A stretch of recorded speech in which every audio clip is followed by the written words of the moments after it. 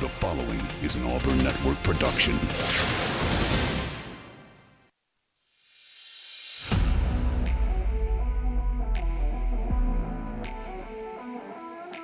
You are on the line. Live on ESPN 1067, Auburn Opelika's sports leader. Online at espnau.com or on the ESPN 1067 app. To be on the line, call in at 334-321-1390 or toll free at 888-382-7502. You are on the line with Jacob Goins. You're on the line here on ESPN 1067, Auburn Opelika sports leader.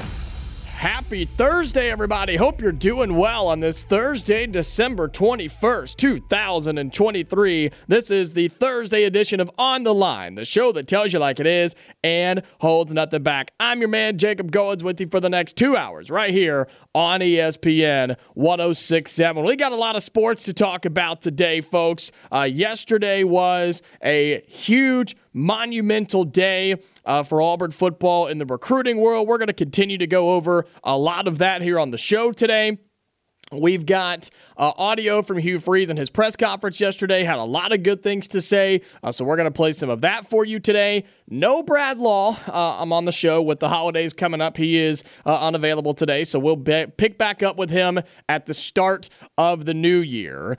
So no Brad Law today, but we do have Chris Gordy, host of the Locked On SEC podcast. He'll join us in hour number 2, as he does each and every Thursday. He's been with us a long time, folks. He's been with me almost since the start when I took over here. So he'll be with us in the second hour. Lots to discuss with yesterday with the early signing day. About Auburn, of course, but other teams around the SEC. And so excited for that. We'll get his thoughts on the playoff games coming up as well, because this will be the last time that we talk to him before the playoff games. And so lots to discuss with him. That'll be later on in hour number 2. Until then, though, phone lines are open on this Thursday afternoon. What's on your mind? What do you want to talk about here on the show today? 334-321-1390. That number again is 334-321-1390. Call in, be a part of the show. How are you feeling from yesterday? Are you still excited? Have you gone back and kind of looked at everybody? And what do you think about what happened yesterday with Auburn football in the recruiting class? Is there something else, another team in recruiting you want to talk about? Maybe a surprise, whether it be a dumpster fire like Florida, or whether it be another program that kind of rose up the ranks. Texas had a really good day yesterday. So if you want to talk about that, we got basketball to talk about too. I mean, there was some great college basketball last night that we got to talk about. So we have that to discuss and a whole lot more. So whatever's on your mind, give me a call, 334-321-1390. We're inside the Auburn Plaza Bar and Lounge Studio as they sponsor our studio each and every day between 2 and 4 p.m. here on ESPN. So big thanks to them. Go check them out. 800 Main Street off of Opelika Road in Midtown. They can get you taken care of. Great food, great drinks, bunch of TVs. Go check them out. They got happy hour from 4 to 6 each weekday as well. But let's get into it today, because there's a lot to go over, man. And no better place to start than with what happened yesterday, right? Yesterday was a huge day for this Auburn football program, and we had a great show yesterday. We had Jack Hudden in here for the first hour. Lance Dahl from Auburn Daily was here yesterday, and just breaking it all down and just reacting to all the news and all the signees yesterday for this 2024 class for Auburn. And you now have a top 7 class. Yes, according to 247, you're number 7 in the country for Auburn. And with all the guys that they signed, with all the guys that committed and signed, and the some that flipped and some that have been here since the beginning, they're not done. That's what's exciting here, is they're not done. You still have players that are unsigned, and this early signing window goes through Friday. So it goes through tomorrow. But then you have the normal signing day period, right, coming up in early February, and we know there's a big name there. We'll talk about that. But, man, you start breaking down just the guys in this class, it really, really is special. And, you know, we've talked about how this is, and I truly believe this is the best receiver class Auburn has ever signed. These guys are immediate, instant impact players, right? I talk about that all the time. I use that terminology very often on this program because that's what these guys are. They are instant impact players. And when you can get a handful of those, even if you get one, you're doing something right. But to get multiple in multiple different positions, that speaks volumes to what Hugh Freeze and this staff did. And I think not just with the receivers, but in the linebacker room, in the secondary, on both the offensive and defensive lines, you saw Auburn pull in some serious talent here. And I say they're instant impact players because I think a lot of them could start right away or see themselves starting or having some significant playing time coming up in 2024. And the reason for that, there's two reasons. One, because they're just that good, right? These kids are just that good. Go watch their high school reels, right? Go watch their highlights, man. These kids can play. And I'm not just talking the receivers. I'm talking everybody that Auburn signed yesterday. So they're all really good. They're great. Some of the best in the state, some of the best across the country. But it also speaks to what Auburn currently has and what they had on the roster and how much help they truly needed. Think about if you had one of these receivers on the team last year. What if you had Perry Thompson or Cam Coleman on this team that we just wrapped up with in 2023? Just one of them. How many more games would Auburn have won, right? We're jumping into my favorite game, the what-if game. What if Perry Thompson was your receiver this year? Does Auburn win a couple of more games?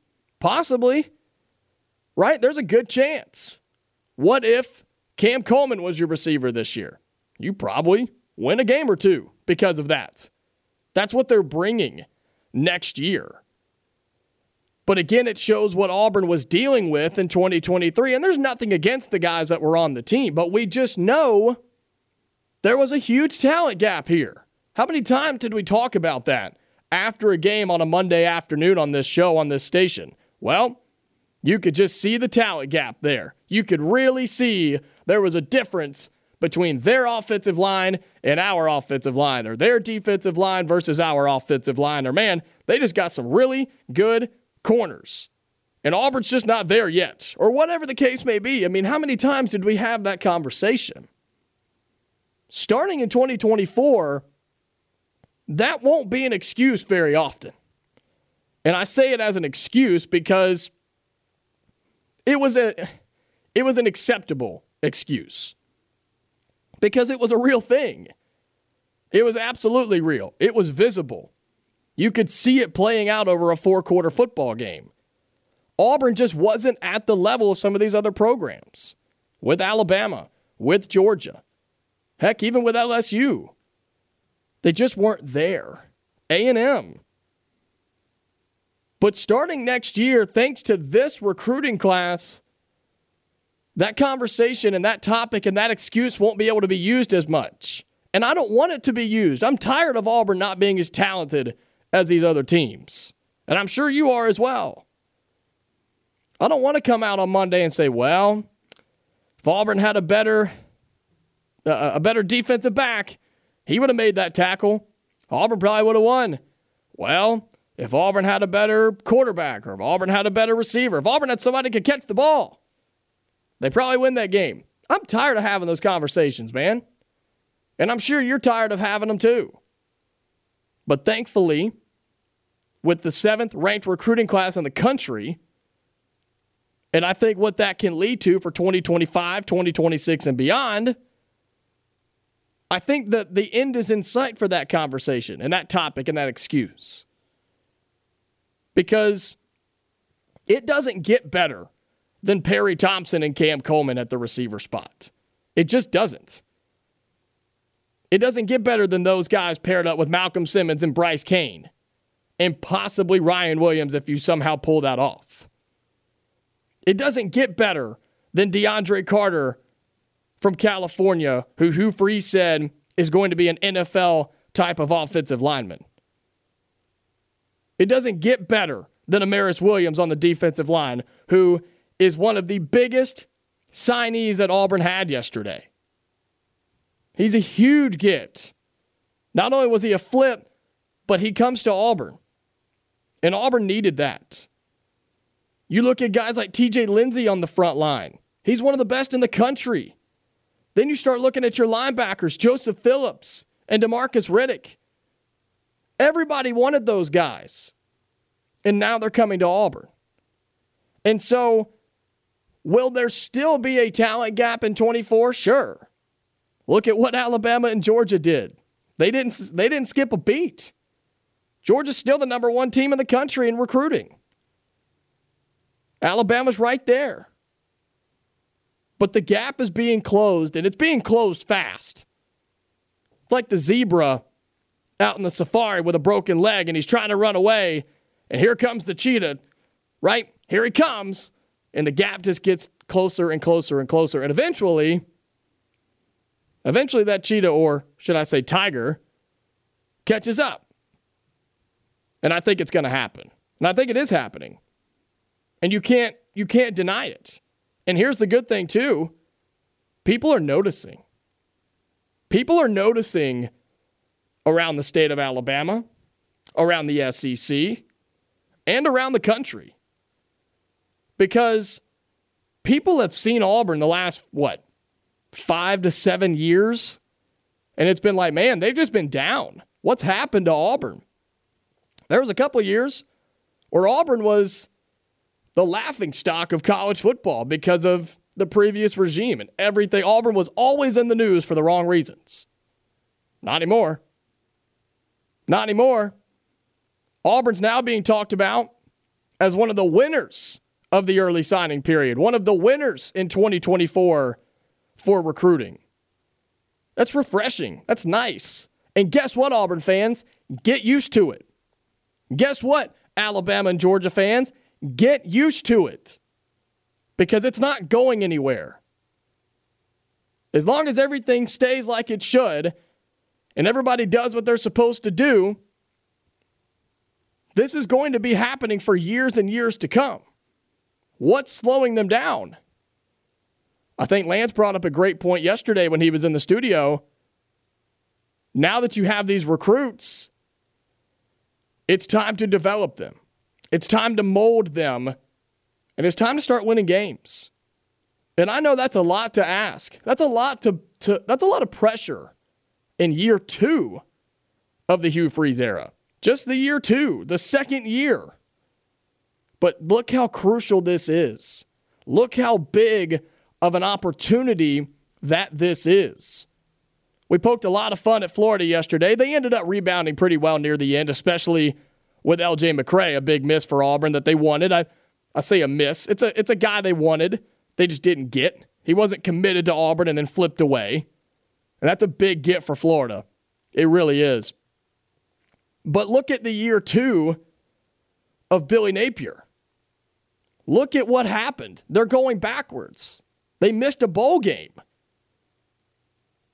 He had a top 10 class last year coming into this year, and they missed a bowl game. And now their recruiting class has dropped out of the top 10. They're like 15 or 16, somewhere in there.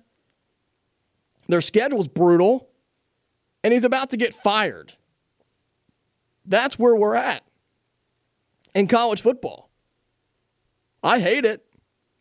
I don't think it's fair, but that's where we are. Year 2 is huge. Year 2 is where you have to see improvements. You have to see change in whatever coach it is at whatever program has to start cashing in, has to start getting results. And that's exactly where Hugh Freeze is in year 2. Year 1 was okay. It was fine. Could have been better. Could have been worse, but definitely could have been better. But I think the 6-6 all gets washed away because of this recruiting class. Now you have to turn that into wins. You have to turn that into on-field production. Because let's say, just for sake of conversation here, let's say that in 2024, and I know the schedule is very easy compared to what Auburn's done in the past, and we have a lot to talk about with that too, but just, again, for the sake of conversation here, let's say Auburn goes 6-6 again. Heck, even just 7-5. With this recruiting class, right, with all the momentum, with the schedule stacked up like it is, what if Auburn goes 7-5 or 6-6? That puts a damper on everything, doesn't it? I'm sure a lot of you listening just now went, ooh, oh, that'd be terrible. Can't go 6-6 again in year 2. And you're right. So that's why all of this comes together. And I'm saying all this to say you've done half the battle, or part of the battle, I guess. You've got one of the best recruiting classes in the country coming in with a lot of great players that are going to play immediately and boost your football team significantly. But you've got to coach them the right way. You've got to develop them. They have to get better, and your team has to improve. You have to be taking steps in the right direction, and I think Auburn is. Let me say that right now. I think Auburn is going in the right direction, and I think all of those things will happen. I'm not predicting that Auburn goes 6-6 next year. I'm just trying to lay out the importance of this offseason and the importance of 2024. Because then that impacts your 2025 recruiting class, which Auburn's already in the top 5. It's early, but you're in the top 5 right now. And that was Hugh Freeze's goal, is to get in the top 5 in their second full year. And I think you have a really good chance to do that. And you know what would help that? How about 8-4? Heck, how about 9-3? That would help that. And then that's when you start looking at year 3 and year 4 as it's really time for Auburn to compete. It all goes together. You can get the players. You can get as many of them as you want. But if you don't win and you don't do anything with it, it doesn't matter. We said this yesterday. Look at Jimbo Fisher at Texas A&M. He's fired. He's gone. Recruiting's half the battle. But you got to get the results to go with it. 334-321-1390. Give me a call. Let's have some fun on this Thursday afternoon. We'll keep talking recruiting. We've got basketball to talk about. We got Hugh Freeze audio coming up as well. Would love for you to be a part of the show here on the Thursday edition of On the Line. You are on the line on ESPN 1067. Online at ESPNAU.com or on the ESPN 1067 app. Let's get to the phone lines here on the Thursday edition of On the Line. Come on in, be a part of the show. Would love to hear from you. 334-321-1390. And we have John in Auburn. You're on the line, man. What's up? Hey, great signing day. It's a great signing day for the Tigers. Had a couple questions on recruits that are still out there. Okay. To my knowledge. So Cohen Eccles is tomorrow, but I guess everybody kind of thinking LSU lean on the offensive lineman. Yeah, that's unfortunately that's been the feeling for a couple of days now. Kind of the start of the week was LSU, because he actually went on an official visit to LSU that past weekend, and I think they Right. did some work when he was there, and he's an LSU lean for sure. Okay, and I never saw anything. Maybe I just missed it. Anything on Towns Magoo yesterday, the kicker out of Auburn High? That's a good question also. He has not committed or signed anywhere yet. He is, Okay. as far as I know, he is going back and forth between Auburn here, staying locally, and Ole Miss. Now, it's my understanding that Ole Miss is offering a little bit more money when it comes to like a scholarship in the school side of things. And Auburn University is giving him the PWO, right, the preferred walk-on, and then would work him into a scholarship in a couple of years. So that is, as far as I know, that's kind of where he's at right now. And then I think he was supposed to make a decision yesterday, so I guess it could be any time. And, man, we know how good Towns Magoo is. That guy is one of the best kickers in the country. He's incredible. And I know one of the recruiting services moved a lot of chips on the table toward Auburn today.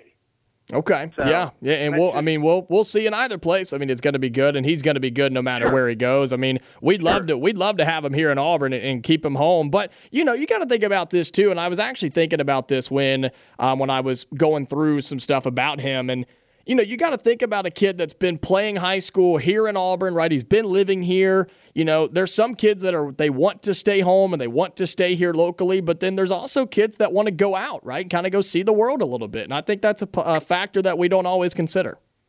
One of Hugh Freeze's better receivers, a guy named Cody Core, was an Auburn High product who walked on at Ole Miss and had a successful career. So there's an Auburn to Oxford history there. Mm-hmm. And then the last question I had for you was Ryan Williams.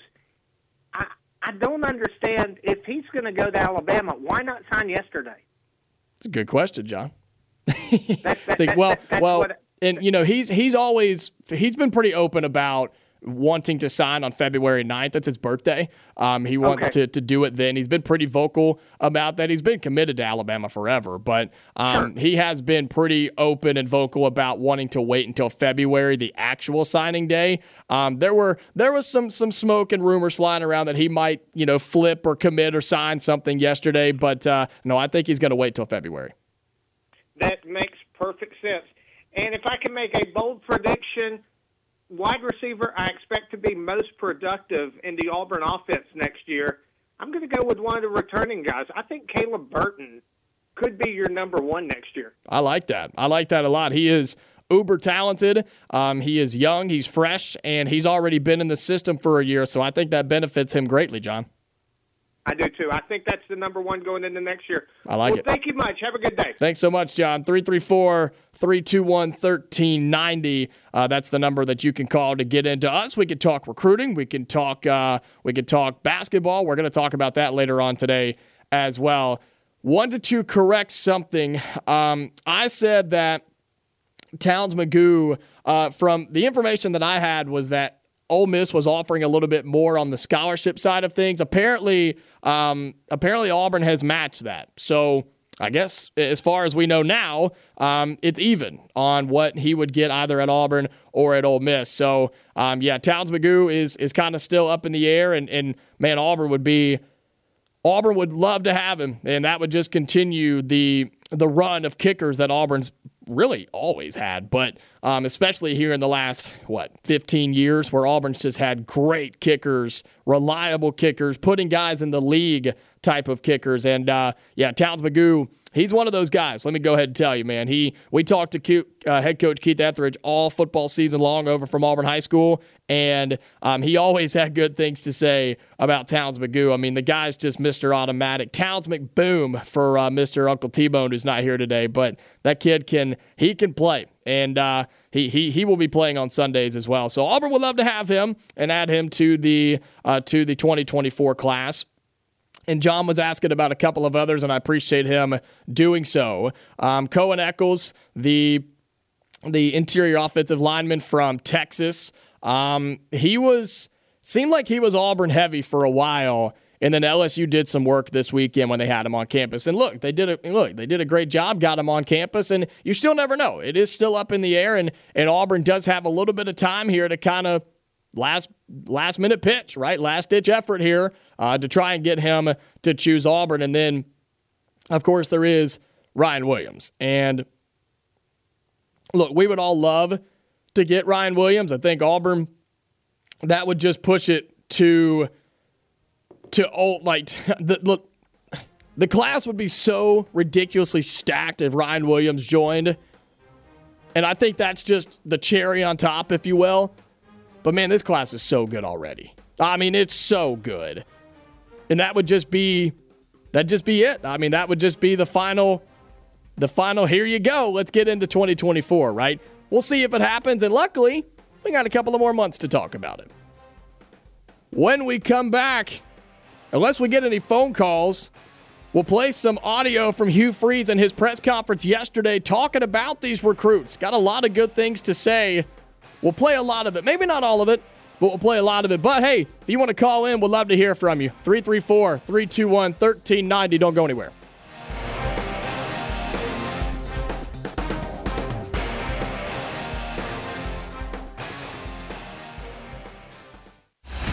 You are on the line with Jacob Goins on ESPN 106.7, Auburn Opelika's sports leader. Welcome back into the Thursday edition of On the Line. I'm Jacob Goins with you on ESPN 106.7, just about 30 minutes into hour number one. Yesterday, Hugh Freeze had his signing day press conference. It was around 12:30, 1 o'clock. It was a little bit later. He was waiting on he said he was tied up, but we know what he was tied up with a flip yesterday afternoon. So this is Hugh Freeze talking about that. If you haven't heard this already, it's great. It is really, really good. If you have heard it, you probably missed something. So I wanted you to get a piece of this, and we normally have Brad Law in this time, but he is out today, and so we'll pick back up with him this time in a couple of weeks, right? Not next week, because we're not here. So the following, right? Yeah. The following week in the new year, right? 2024 is what we'll pick up with Brad Law. We appreciate him each and every time he joins us. But this is Hugh Freeze yesterday for his early signing day press conference.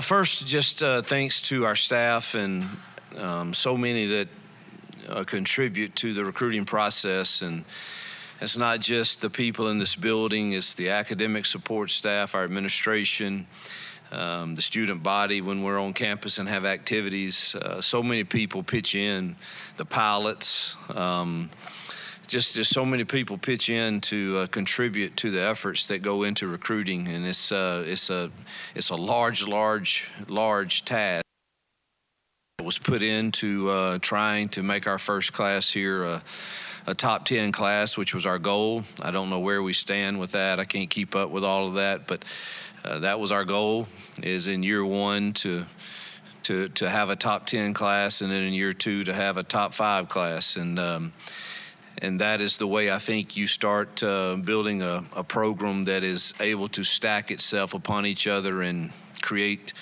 a competitiveness among the roster that drives you to chase a standard every day that's needed to win in this conference. And so just thanks to all the people that pitched into that. And it takes, obviously, the people that have helped fund this building and the facilities and the resources we have.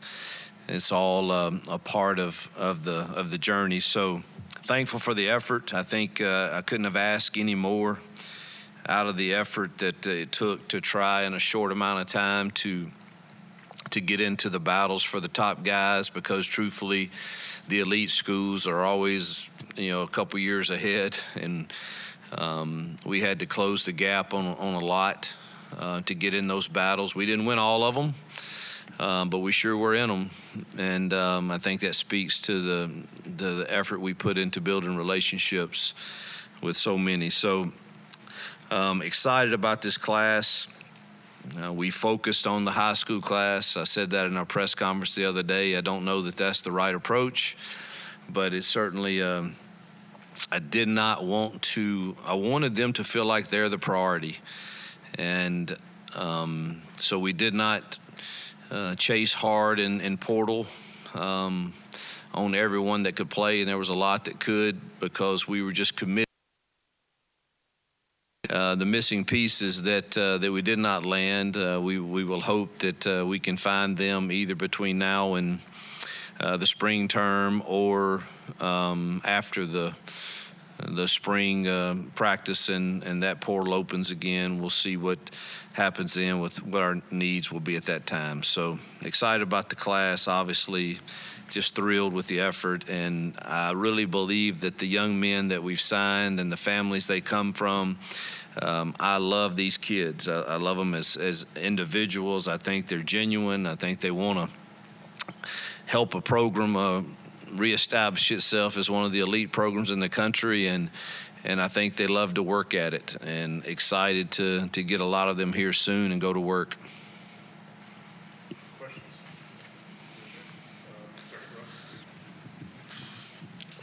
Hey, Hugh, just how much effort went into keeping the guys that were committed versus going out and trying to flip guys from other places?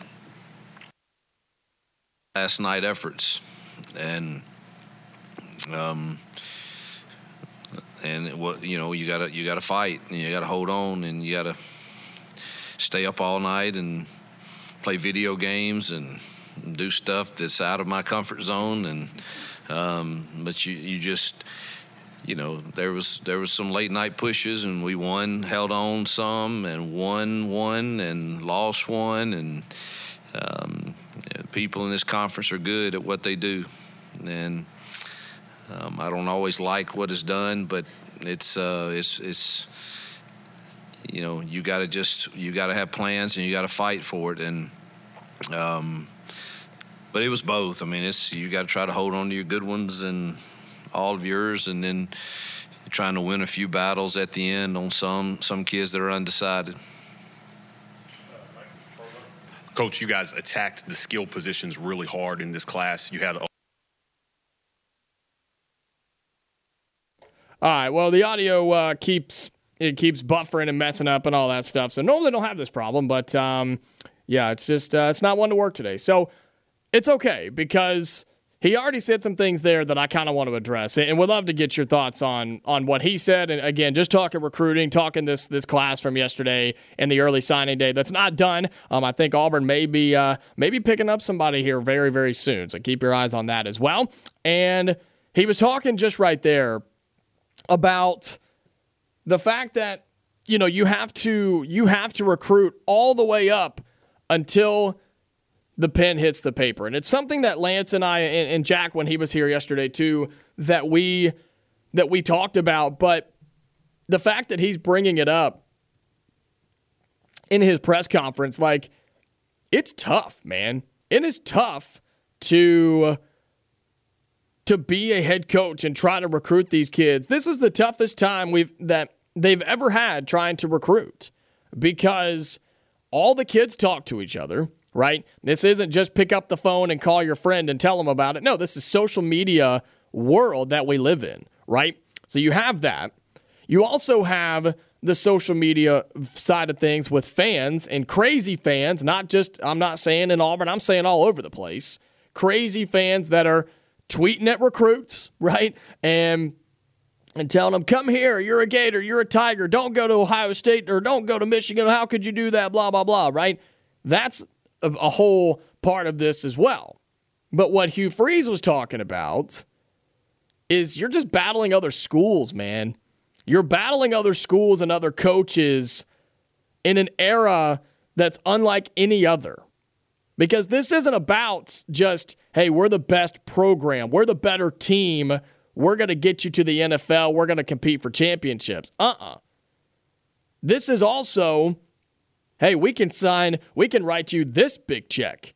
Or, oh, they're offering that? Well, I just made a call. We can top that by this much. And it goes all the way up until they literally sit down, make their announcement, and they sign on the dotted line. And that's tough to do, man. That's really tough to do. To try and keep some of your guys that have been committed for a long time. And most of the time, take a guy like Walker White, right? He wasn't going anywhere. He wasn't going anywhere. I don't think Hugh Freeze was very stressed about him leaving and flipping and all of that. And I'm sure there were other schools that were after him. But then when they started seeing how heavy Auburn he was and how much he was recruiting for Auburn, they probably all backed off. There probably wasn't a whole lot of stress there. But take Perry Thompson, for example. Take Cam Coleman, for example. Take Amaris Williams, for example. Like, those are the guys he was talking about. You can't tell me that Nick Saban in Alabama, Kirby Smart in Georgia, heck, even Mike Elko at Texas A&M, and all these other big-name programs weren't calling them late Tuesday night and early, right? You can't tell me they weren't talking to these kids and saying, look, it's our final pitch. This is what we can do. Just saying, this is as good as it gets. Right? Make the right decision. And you're having to, as a head coach, you've got to keep your own guys. Plus, you're trying to do that too. Right? I mean, Hugh Freeze was probably one of those guys a little bit where it's like, all right, we got 12 hours. Let's see if we can get this guy. Let's make one more sales pitch here. It's wild, man. It's absolutely wild. And his statement saying the guys in this conference are good at what they do. He's right, obviously. Look at the results. So that's what he's going up against. That's what he's having to pitch against with very, very little proof, if that makes any sense. Little proof here, right? Hasn't done a whole lot yet. He hasn't been here very long. So he's having to pitch the future, sell the future on very, very little support. And I'm not saying that it won't be there, but it's not right now. And that's really tough to do, man. That's really tough to do with some of the biggest and best coaches of all time right up the road trying to steal your guys. So shout out to Hugh Freeze. Shout out to this entire coaching staff for keeping their guys. Keeping their guys committed and getting them to sign.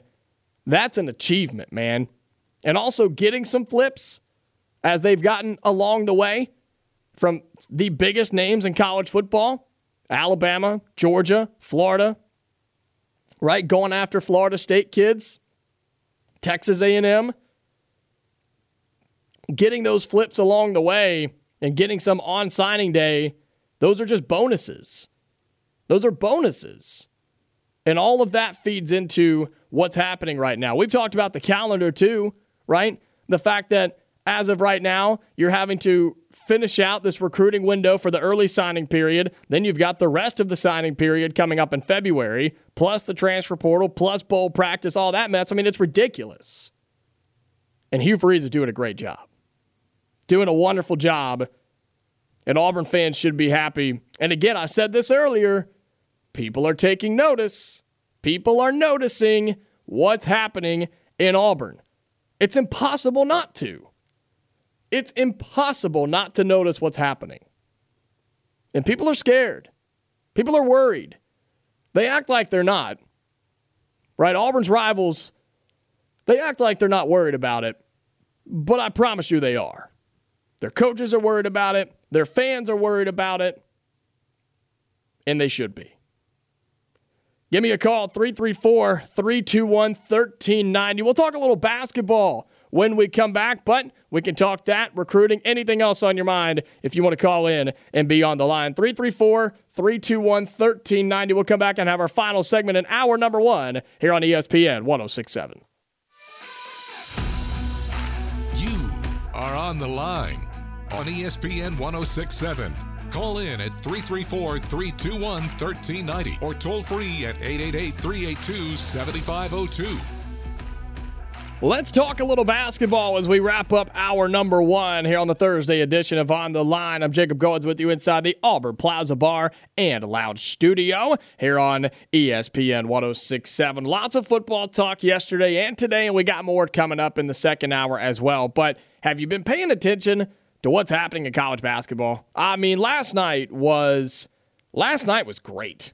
I stayed up way too late watching basketball, but it was worth it.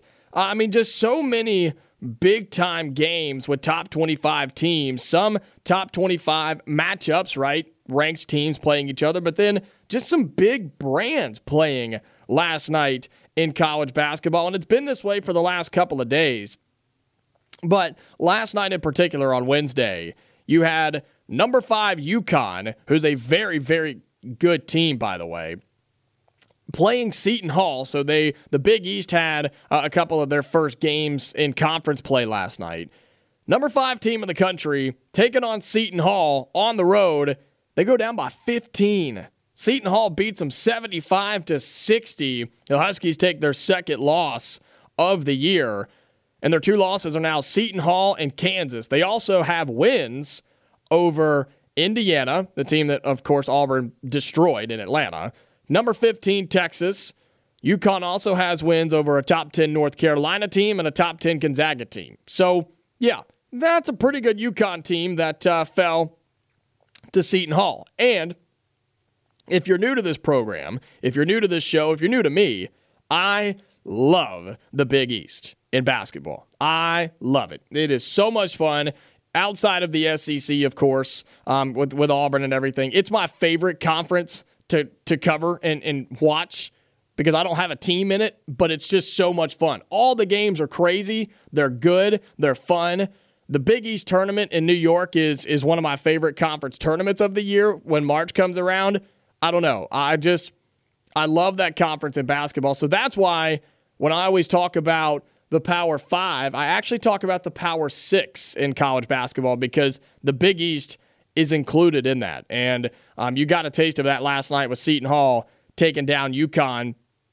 You had the Jumpman Invitational last night with number 11 North Carolina taking on number 7 Oklahoma. This was a good game. And then R.J. Davis kind of took over for the Tar Heels. They win 81-69. Number 11 versus number 7. Did you know that? Did you know Oklahoma was a top 10 team and they were undefeated before last night? Yeah, pretty crazy what's going on in basketball right now. You also, because why not, you had number 10 Baylor on the road at Cameron Indoor taking on number 21 Duke.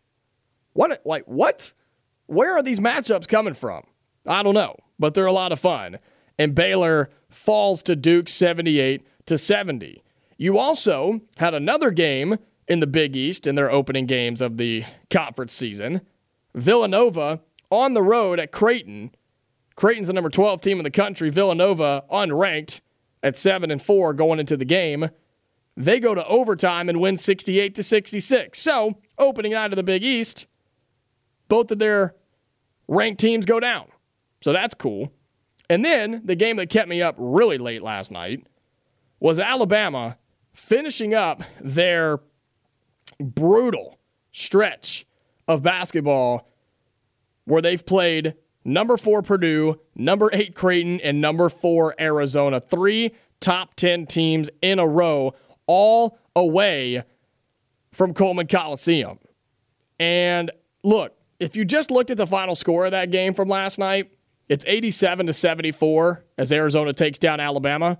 If you look at the score, you're thinking, wow, Alabama, they got crushed. Yeah, not necessarily. Yes, Arizona's a really good team. They are a top 5 team for a reason. But look, Alabama was running in this game. I mean, Alabama was in this thing until late down the stretch when Arizona just kind of pulled away. And Alabama, yet again, I think this has been the case for pretty much all of their losses this year. If they just shot a little bit better, they would have won. But here we are again with a Nate Oates coached Alabama team that lives and dies, and I mean dies by the 3.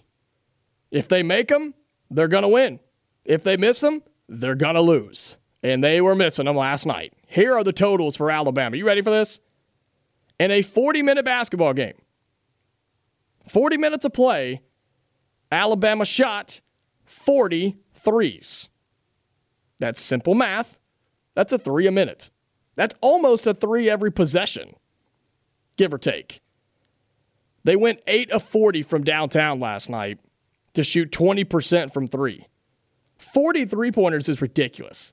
I mean, that's insane to me that you get up 40 threes in a basketball game. They shot 65 total field goals, and 40 of them were from behind the arc, compared to the 17 that Arizona shot.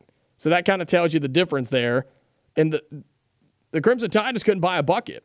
But they were still in this game for a long time. And I'm saying all this to say the Kim Pom still loves Alabama somehow. There are 6-5. Did you know that? Did you know Alabama's now 6-5 on the year? But here are their losses. They're tough losses. All right, they lost all 3 of those games in a row, Purdue, Creighton, and Arizona. They also lost to Clemson when they were still undefeated, and they lost to Ohio State. Their only good win is Oregon. Other than that, they haven't beaten anybody. but they've played probably the toughest schedule in the country. That's still a good Alabama team. I believe it. I was watching them last night. I think that's a good team. But, man, they got to get some wins. And I think they will. Their SEC slate starts out pretty easy. So, again, it's how it is every year with Nate Oates and his teams. If they can shoot the three ball well, they're one of the best teams in the country. If they don't, they're one of the worst. That'll do it for hour number 1. Coming up in hour number 2, we'll talk some more recruiting, talk about whatever else you'd like to talk about, and then Chris Gordy, host of the Locked On SEC podcast, will join us. Don't go anywhere. Hour number 2 coming up.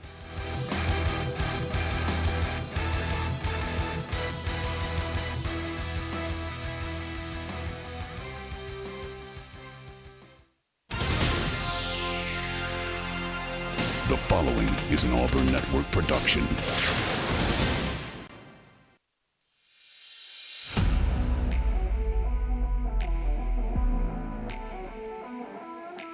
You are on the line. Live on ESPN 1067, Auburn Opelika's sports leader. Online at ESPNAU.com or on the ESPN 1067 app. To be on the line, call in at 334-321-1390 or toll free at 888-382-7502. You are on the line with Jacob Goins. You're on the line here on ESPN 1067, Auburn Opelika sports leader. Happy Thursday, everybody. Hope you're doing well on this overcast, little chilly day here in the Auburn Opelika area on this Thursday, December 21st, 2023. This is the Thursday edition of On the Line, the show that tells you like it is and holds nothing back. I'm your man, Jacob Goins. Hour number 1 is in the books. If you missed any of it, you can catch up later on with the podcast after the show. We'll post that on our station website. You can find it at espnau.com or just search On the Line wherever you get your podcasts. We talked a lot of recruiting in the first hour, with yesterday being a very busy day. We'll talk some more about it here in hour number 2 as well. Also, talked about some of the comments from Hugh Freeze in his press conference yesterday about early signing day and just the difficulties of getting your guys to sign and getting through signing day. I mean, it's a struggle to have to combat all that. So a lot of that conversation in hour number 1. Also talked a little basketball in that first hour as well. So again, that'll be posted to our station website after the show, and you can catch up with that later on at espnau.com. Here's what's coming up in this second hour, though. More recruiting talk, more of whatever's on your mind. We'll take phone calls as well. And then Chris Gordy, host of the Locked On SEC podcast, will join us coming up at 3:30. So excited to have him on for the final time this year. Not the final time in general. I wouldn't do that to you. Chris is a fan favorite. We got to keep him on the show. Love having him on, and he'll be joining us for the final time in 2023. We'll be talking the early signing day. We'll be talking about the winners and losers from that. Also getting his thoughts on the college football playoff semifinals, because those are coming up and those will be happening before we talk to him again. So excited to have Chris on coming up in about 30 minutes or so. Phone lines are open until then, though, so give me a call. Whatever's on your mind. Would love to hear from you. Some more of your thoughts about early signing day, about Auburn basketball, if you want to talk about that, college football, college basketball, whatever is on your mind. You can give me a call, and I'd love to have you on the show. 334-321-1390. That number again is 334-321-1390.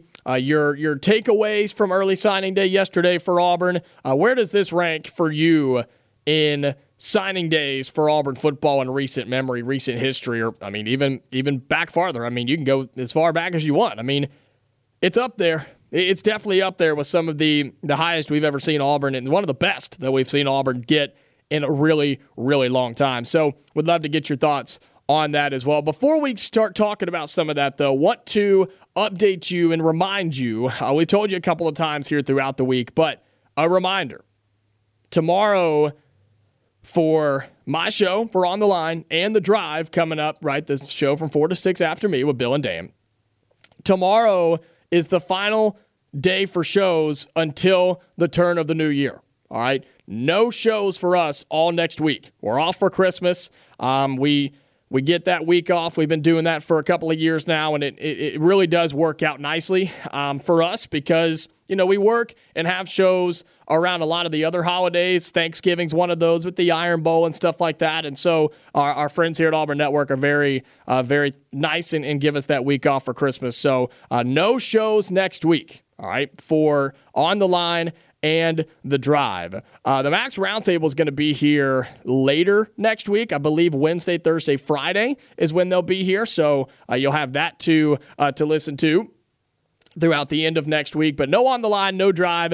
Also, no shows on New Year's Day. So that'll be 6 straight weekdays without a show. I don't know what I'm going to do with myself. I'll be traveling. That's what I'll be doing. But we'll be back on January 2nd. So keep that in mind. Tomorrow, final shows of the year. We'll be back on January 2nd. So we got a lot to cover between now and tomorrow when we go off the air. So, again, just wanted to get you thinking about that and remind you of that. No shows next week. Let's get to the phone lines, though, here to kick off hour number 2. 334-321-1390. You're on the line. Who am I speaking with? This is Jim. Hey, Jim. How are you? Doing well. With anywhere from 7 to 10 spots probably still available on the football roster, how many, if any, additional high school players are we thinking about signing? I'm not aware any names, but just curious to know if indeed there's any additional high school players that have surfaced. Yeah, so with yesterday, and it actually was going through yesterday evening, Auburn is still looking to kind of sign a couple of more, right? So the big one is Ryan Williams, right? He's trying to still flip him from Alabama, and he's not going to sign until February is his plan, until February 9th, the actual signing day and signing period. Of course, yesterday was the early signing period, but so that's one. Auburn's still in the running for a kicker in Towns Magoo, the Auburn high school kicker here locally. He is deciding between Auburn and Ole Miss, and it could be any time now. And then the other one that Auburn's going after is Cohen Eccles, the offensive lineman out of Texas. It seems to be down to LSU and Auburn, but seems to be leaning LSU, but you never know. So I would say a couple, Jim, is the answer to that question on trying to add any more high school guys. Good. Thanks. Yep. Thanks for the call. 334-321-1390. That's a good way to kind of get started here in hour number 2 is, again, the class that Auburn signed is legendary. I mean, it is going to go down as one of the best and most impactful signing classes that Auburn has ever had because of everything that's happening, because of the timing, because of what it could mean moving forward for Auburn football, right? This could be the start where we look back 5 or 6 years from now and say, man, remember that 2024 class, right? That's the one that started it all. And we very well could, right? Nick Saban had that at Alabama. Kirby had that at Georgia. Other big-time coaches have had those classes. You got to start somewhere. And the fact that Hugh Freeze and this staff were able to do that in year 1, I mean, that sets you forward 3 or 4 years, literally.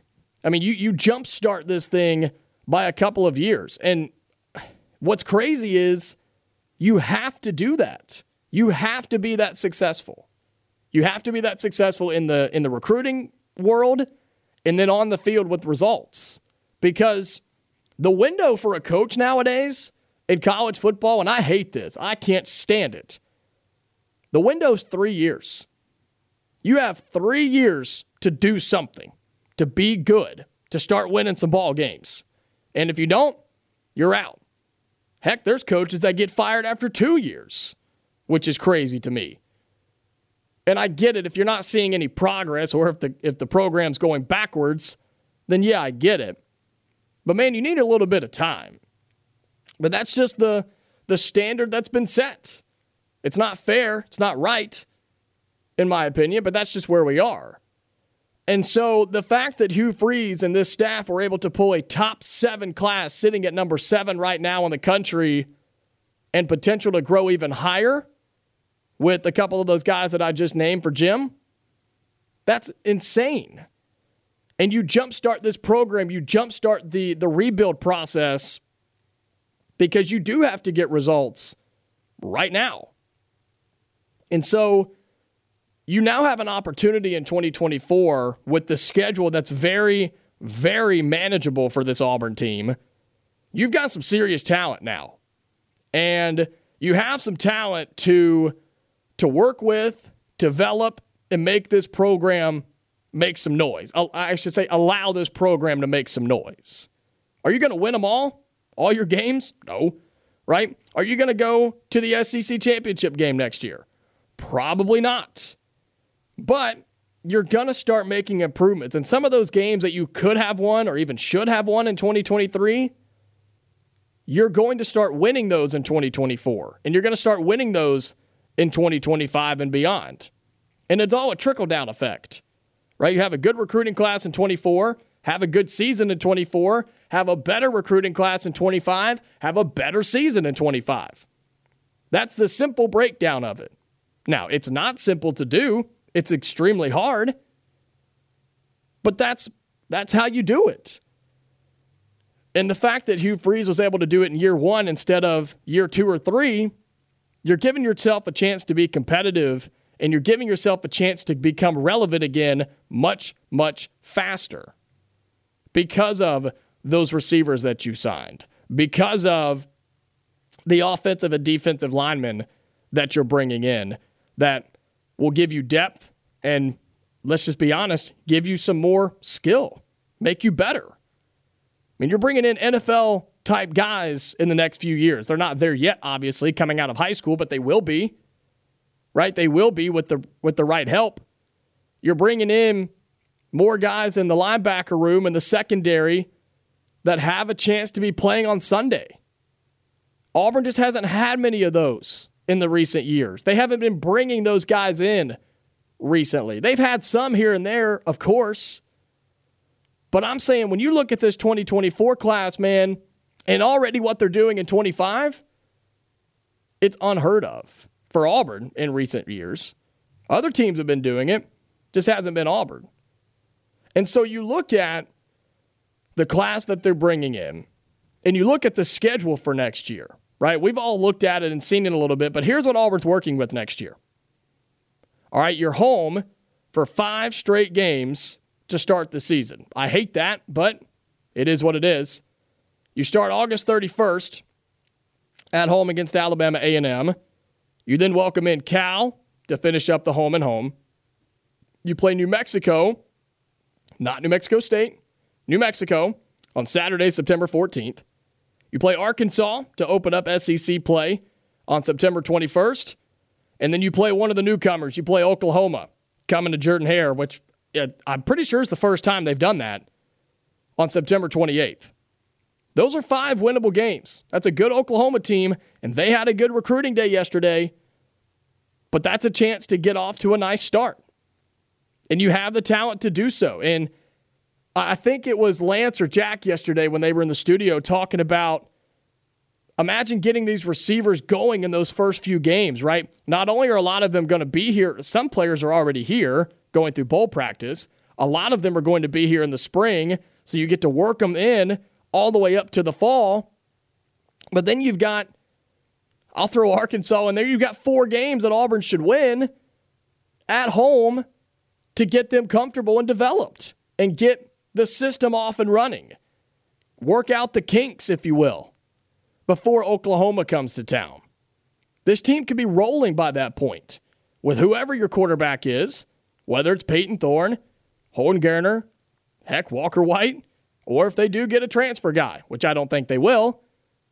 I think Hugh Freeze kind of told us that yesterday when in on Sunday with his extra words of confidence for Peyton Thorne. So you work all those guys in. You work in your offensive and defensive linemen, right? You've got some time at the start of the new year next year in 2024 to get the season started off right, not just in the win column, just from a comfortable standpoint and communication and togetherness, all of those things that Auburn just didn't seem to have all this past year. You can do that to start 2024. Alabama A&M, Cal, New Mexico, Arkansas, Oklahoma, all 5 games in a row at home. Then you take your first road trip of the season to Georgia on Saturday, October 5th. Depending on what this team's record is, depending on what the vibes are, depending on how where the optimism levels are, that could be a huge opportunity. But if for some reason you stumble against Cal, you let Arkansas, a bad Arkansas team, hang around, and let's say you let Oklahoma come into Jordan-Hare and beat you, who knows what that Georgia game could look like? It could feel like it felt this year, right? Going into it as, oh man, Georgia's going to come in here. Georgia's going to come in here and just own us for 4 quarters. And Auburn hung around somehow. Could have, maybe should have won that game. If they didn't have Brock Bowers, Auburn would have won that game. So that game next year with this team, who knows? I think it'll be a very good game. You'll probably have 2 undefeated teams going at it. If Georgia can win on the road at Alabama, because remember, they played that game in September.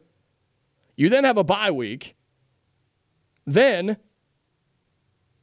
you continue a 3-game road stretch with Missouri on the road and Kentucky on the road. That wraps up October. No home games for Auburn in October next year. Then you play Vanderbilt, another bye week. Reminder, all teams are going to have 2 bye weeks. Then you have ULM, Texas A&M, so 3 straight home games in November with a bye week squeezed in there before you go on the road to take on Alabama in the Iron Bowl. I'm talking about this schedule from a talent perspective, from the team perspective, from the production and the development perspective here. There's some really good opportunities for this team to get really good. They're going to be good. The talent's going to be there. It's all got to come together, and they got to grow a little bit, get comfortable.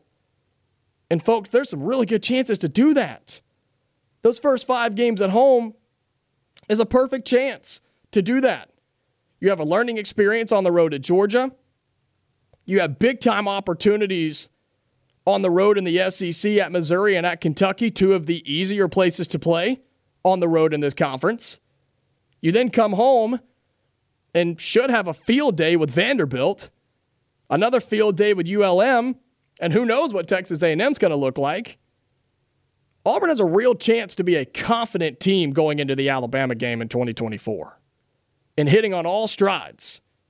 A couple 1,000-yard receivers, a quarterback that's playing really well, a defense that's just eating, which I think they will, especially with the guys coming back. I look at Keontae Scott and Eugene Asante there.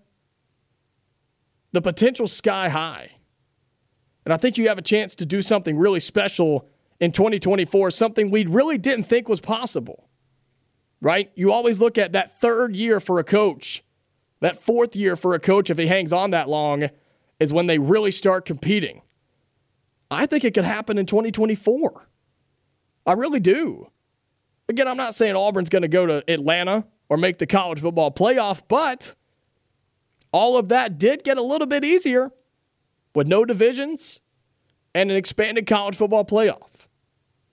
And isn't it crazy? We've gone all the way to that topic, all stemmed from what happened yesterday. That's how special it was. That's how big it was. That's how impactful it was. And again, I don't think Auburn's done. Give me a call. How do you feel about all that? 334-321-1390. We'll have another segment before Chris Gordy joins us, host of the Locked On SEC podcast. Come on in, be a part of the show here on ESPN 106.7. You are on the line on ESPN 106.7, online at espnau.com or on the ESPN 106.7 app. Back inside the Auburn Plaza Bar and Lounge studio here on the Thursday edition of On the Line. Talking Auburn football, all things Auburn athletics, and whatever else you'd like to talk about. 334-321-1390. Got a few more minutes. This will be the final chance for you to hop in as Chris Gordy, host of the Locked On SEC podcast, will join us coming up in about 10 minutes or so. So if you got something you'd like to discuss, please give me a call. We'd love to get you on the show. I was talking about the potential for 2024 for Auburn football, and talking about it from thanks to the recruiting class for 2024, thanks to the very manageable schedule in 2024, and just the momentum of this program, man. I mean, there's so much happening with NIL, and I mean, your transfer portal additions have been good. Not very many, but I don't think Auburn was focused on that very much. I think you can tell based off of yesterday, and hopefully based off of some more results with that, they are focused on the high school recruiting. And Hugh Freeze said that from day one when he got here, and he said it yesterday in his press conference. He wants to build this thing through high school recruiting. And look, the transfer portal it's wide open. It's as busy as it's ever been. There was some astronomical number about how many players have entered the portal since it opened up in this window, and it's thousands and thousands and thousands. But I think teams are figuring out, at least those top-tier elite programs are starting to figure out that the transfer portal is not there to build your program. It's not there for you to go and get 30 to 40 guys each cycle and think it's going to work out, right? Look at Ole Miss. That's the best example I can give. Look at Ole Miss. They try to do that every year, and they're good, right? Ole Miss is good. They're a 10-win team, and if you look at their schedule for next year, they'll be another 10-win team. But it just doesn't work, right? It doesn't work long-term. And it's so weird why, right? I've pondered this question on why it doesn't work, right? Why is it so important to go into the high school ranks and get those kids that are high schoolers and then build your program through that? And there's multiple different reasons why. There's tons of reasons why. But the one that really comes back to me is if you bring them in as a high schooler, you get to develop them the way you want to. You get to develop them the way that fits your program, your system, whether it be offensive, defensive, special teams, right? You also have more time to work with them, and they're a little bit more fresh, right? They haven't learned certain styles somewhere else or certain ways to play the game somewhere else, and you work with it's like a newborn child almost. It's like raising your own kid where you can kind of raise them how you want to, right? And what you think is best for them. Versus, let's say if you pick up a kid, if you adopt a kid at the age of, 15, right? They've had a whole 15 years, right? They have all these things that they've learned already and the way they do certain things and how they grew up and all that, right? You get what I'm saying here. It's tough to take that and change the way they think and change the way that they play the game of football. It's really tough to do. And so I think that's why the portal just doesn't work for building a program year in and year out. Because think about all the turnover, too, especially now. It's the most it's ever been. It's the most it's ever been. And you can't guarantee that you're not going to lose your own players in the transfer portal. Like that's got to be something that when a coach lays his head down on the pillow at night, he's just got to pray every night. I think I would. I'd be like, Lord, please don't let my guys leave, right? Don't let them get stolen away from another program, because we know that's happening, right? There's no way that player A just decides, I think I'm going to leave, and I've just always wanted to go to this other school immediately. Come on now. We know that's ridiculous. But in today's game, it's just proven that the high school ranks is where it's at. Now, you can use the portal to fill those those gaps, right, and fill the spots on your roster. And I think Auburn has done that so far. And there's a lot of fans that think they should go after a quarterback, right? I think there's a lot of fans in that boat. But Hugh Freeze has said since day one he wants to focus on the high school rankings and the high school recruits. And that's exactly what he's done. And I think it's going to work. Now, a new coach at a new program in year one, thankfully you do have the transfer portal to go into and kind of balance out in that first year, right? You have that portal to go and say, okay, let's just go and get enough guys to put a team together and figure this thing out. But it's just not sustainable long term. And that's why you see Auburn at the top in the high school recruiting rankings right now. And I think you'll continue to see that as long as Hugh Freeze is the coach. And guess what? That's how you win. Stay tuned. Chris Gordy, host of the Locked On SEC podcast, will join us when we come back. We'll talk about early signing day, winners and losers. He'll give his thoughts on Auburn as well, and the college football playoff. We got to get his thoughts on that, too, as this is the last time we'll talk to him before the start of the new year. That's what's coming up. Stick around.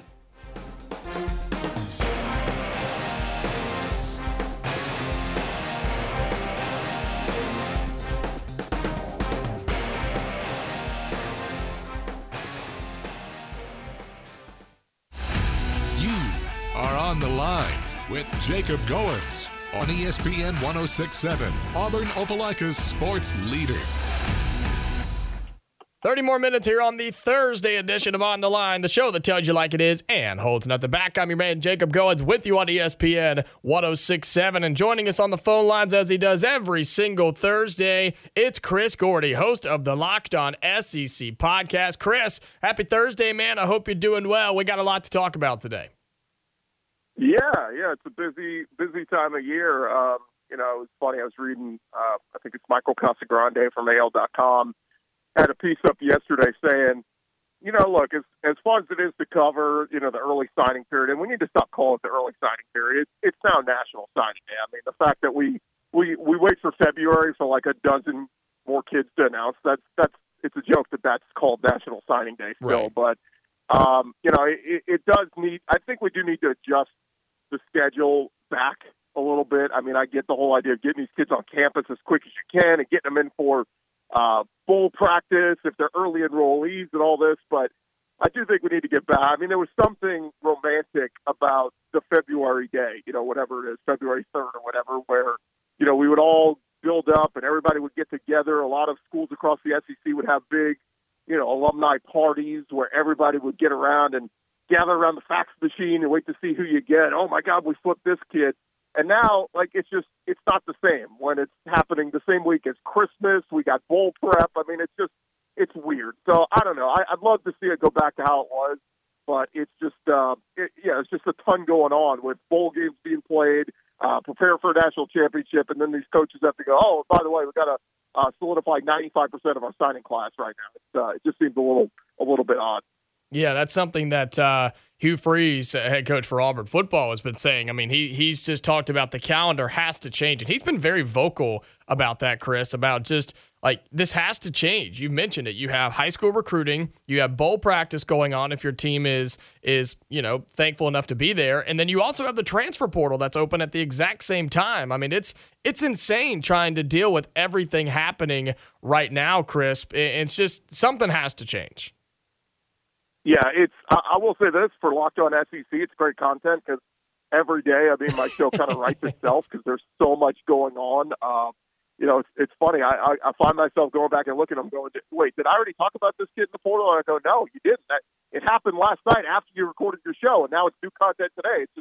It's crazy. Especially with adding 2 new teams, right? I mean, we got that was the craziest part of covering signing day yesterday was. Not only talking about the 14 teams in the SEC, but the 2 more in Texas and Oklahoma, who, oh, by the way, both had top 10 recruiting classes. Again, I always tell people, be careful what you wish for. You wanted conference expansion. Well, you're bringing in 2 big dogs that are coming in ready to compete. And, oh, by the way, the Texas Longhorns may be reigning national champs as they come into the SEC next year. So, it's a lot going on. But, man, it's fun. I mean, it's become, the NFL, the big fun about it was always the the off season and NFL free agency and, oh, who can we get? It's become that in college now. It's become, oh, wait, yeah, I know that guy started last year at Alabama, but we can bring him to Auburn, or, that starting quarterback at Utah. Yeah, we can bring him to Vanderbilt. I mean, it's crazy how the transfer portal has just changed everything. Yeah, well, there's just so much happening, so much going on. But yesterday was a big day around the country and around the SEC, Chris, with the early signing day, a.k.a. signing day. And we've got to start with what happened right here in Auburn. Yesterday was a very special day for Hugh Freeze and this Auburn football program. We've been hyping it up. We've been talking about it. And for the most part, Hugh Freeze and this staff delivered yesterday, and they still have a chance. They're currently top 10 in the country in the recruiting class, still have a chance to be top 5, Chris. And it's been a long time since we could say that about Auburn. Yeah, it's pretty crazy. I know Hugh kind of said it yesterday. His goal was, year one to have a top 10 recruiting class, year two to be top 5, and they're not done. I mean, there's plenty more that could happen, but it's not just proverbial, BS to say like that was this is the greatest wide receiving class that Auburn has ever signed. Cam Coleman and Perry Thompson are so good. I expect both those guys to be in the starting lineup day one next year. And look, it maybe speaks to the level of receivers that Auburn had on the roster that it wasn't the best. And we talked about that all throughout the spring and then into the season. And maybe that's why Peyton Thorne, kind of underwhelmed this season. But yeah, you got to be excited. I am still a little surprised that, Hugh went to bat. I think that was Sunday when he talked with the media.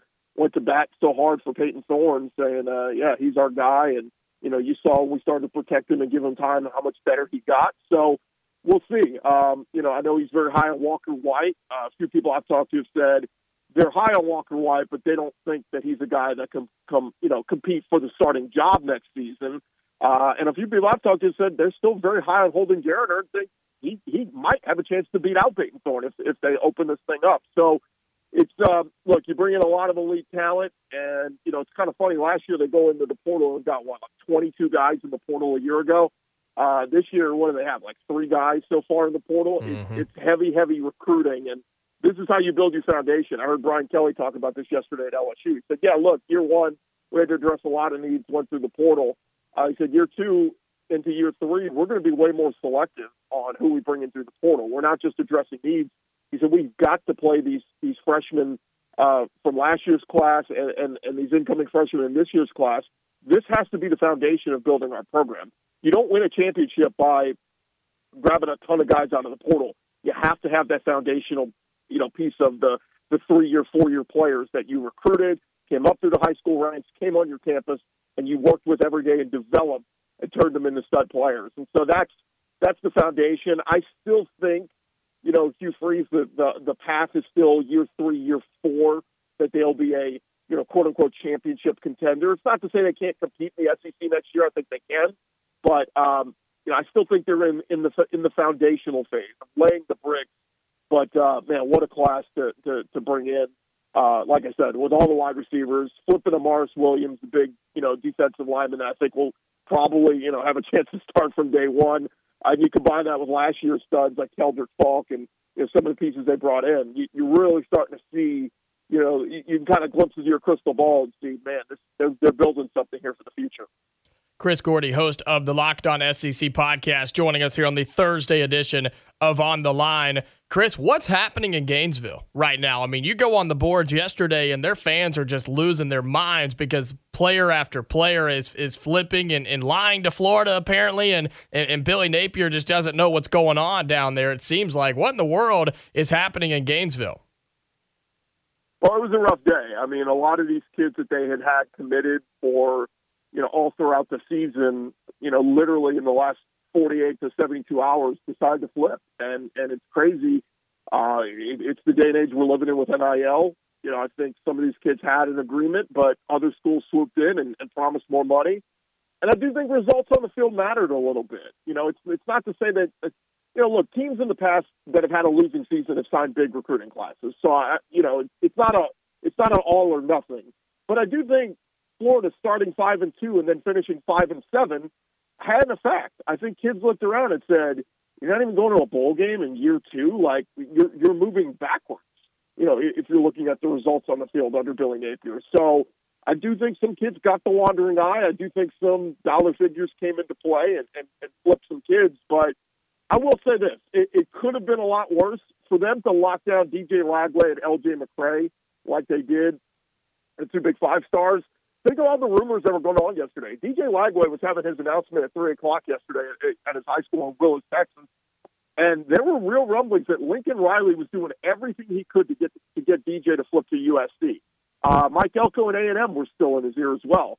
And DJ Lagway got up there and said, look, I know they had kids that decommitted and all this, but I'm a Florida Gator through and through. And I like that. I respect the kid. He understands it. Billy Napier may not be there for the long term, but I like that he stood true to his word, that I'm going to Florida, and so be it. And then I think LJ McCray, the rumblings yesterday was that he wasn't going to sign yesterday. In fact, he didn't even take part in his high school ceremony. But I think once DJ Lagway committed, I think they kind of reassured him, look, LJ, stick with us. Everything's going to be fine. And he takes the Instagram last night, puts on a Florida hat and says, yeah, I'm going to Florida.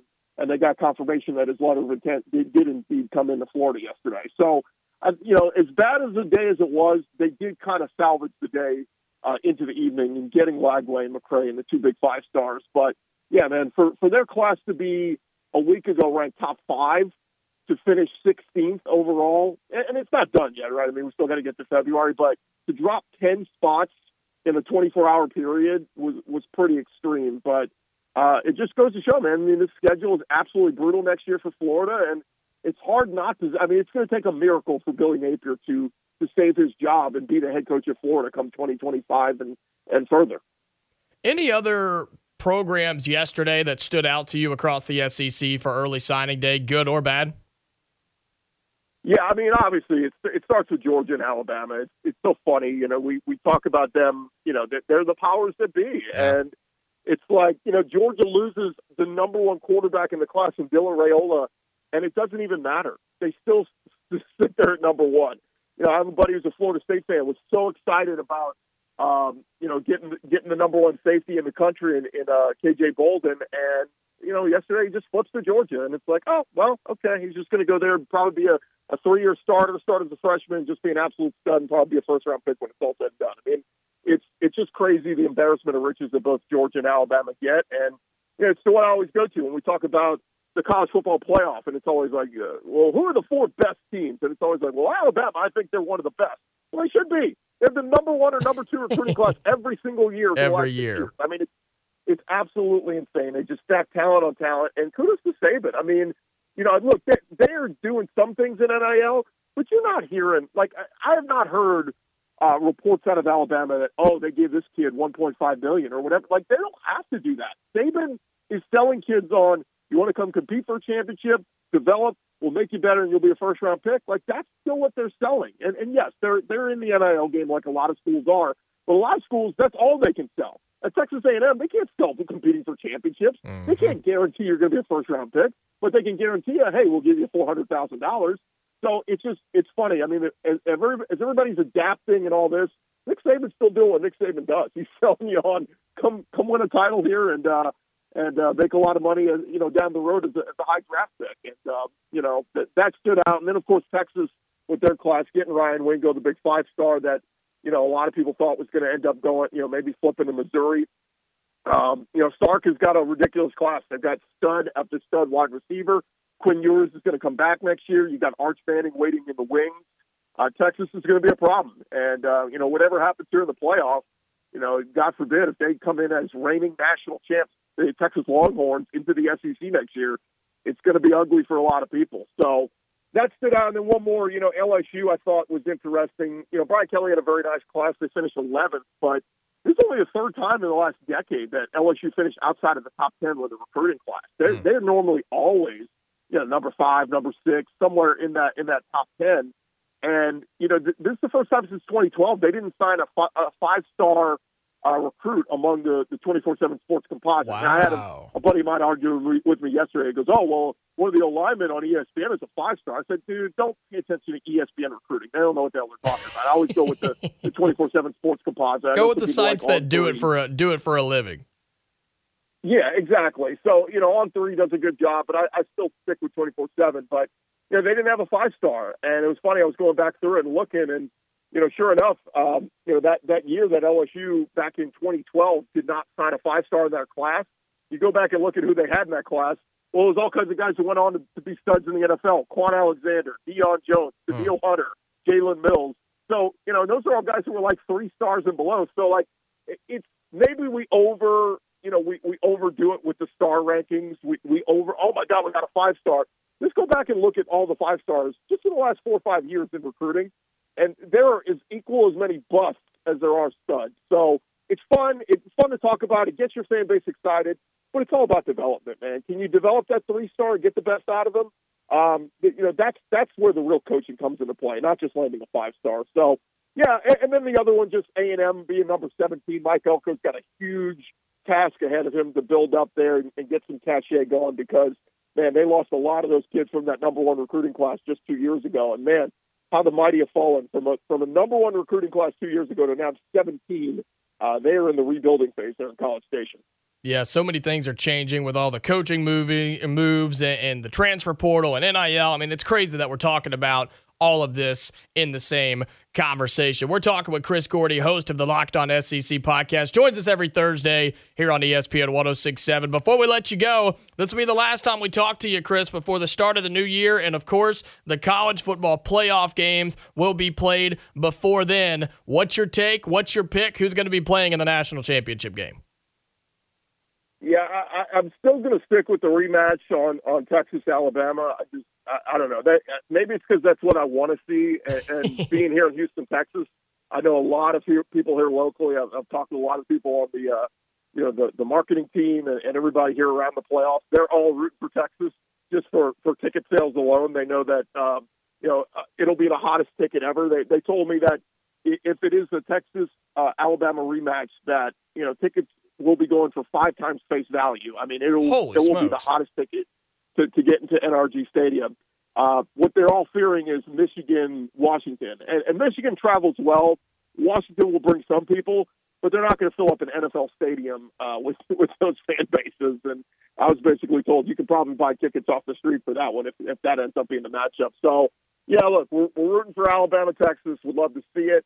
And then there's the outside chance. Somebody told me, if Saban were to win it all, maybe, just maybe, he might decide to hang it up. And shoot, the other 15 fan bases in the SEC, maybe we should root for another Alabama title. If it guarantees he walks off into the sunset, you know what? That's a risk I'm willing to take. Maybe we root for that. So it'll be a lot of fun. But yeah, it's funny if it's Washington, Michigan.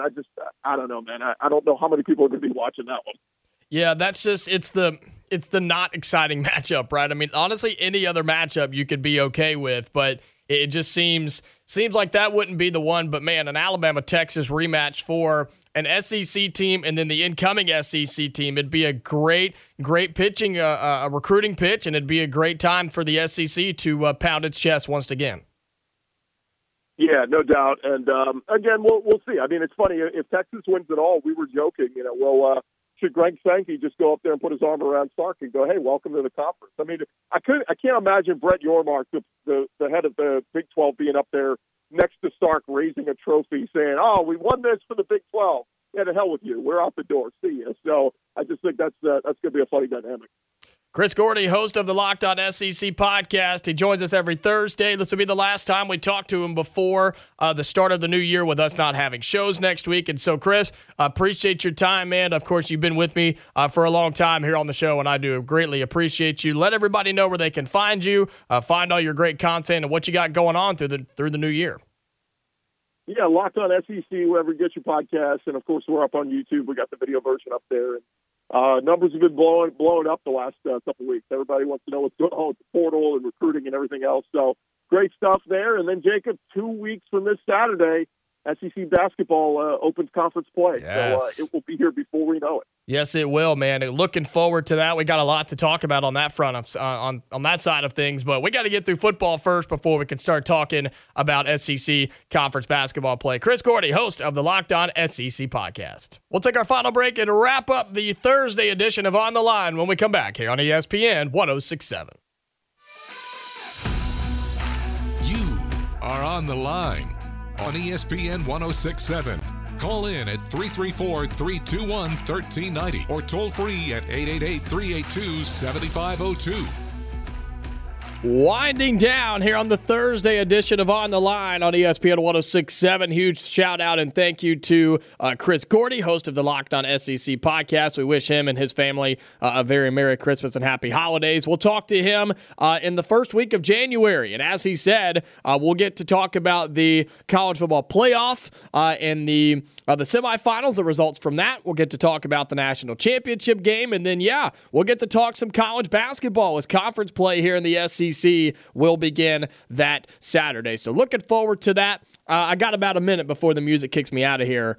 Reminder, tomorrow is the final show of the year. All right, tomorrow's the final show of this week, final show of the year. Us and The Drive will be off the entire week of Christmas. So no shows next week, no shows on New Year's Day. We'll be back on that Tuesday, January 2nd, 2 to 4 right here on ESPN. So be sure that you remember that.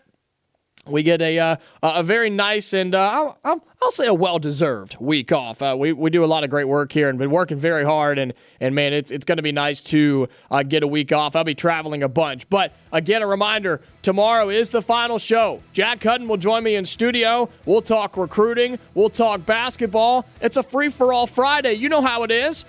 We'll talk whatever. I mean, it's going to be a lot of fun. Uncle T-Bone will be back in the start of the new year, so we look forward to having him back in the studio as well. So stay tuned, though. The Drive coming up here on ESPN. They'll have Dylan Cardwell for Tiger Takes as the Auburn basketball team they got some more action before the start of the new year as well, so you don't want to miss that. But tomorrow, Free-for-All Friday, we'll have a lot of fun talking recruiting, basketball, and whatever else we can come up with Jumpin' Jack Hutton. So until tomorrow, 2 to 4, right here on ESPN 106.7, I'm Jacob Goins. Stay safe. I'll talk to you later.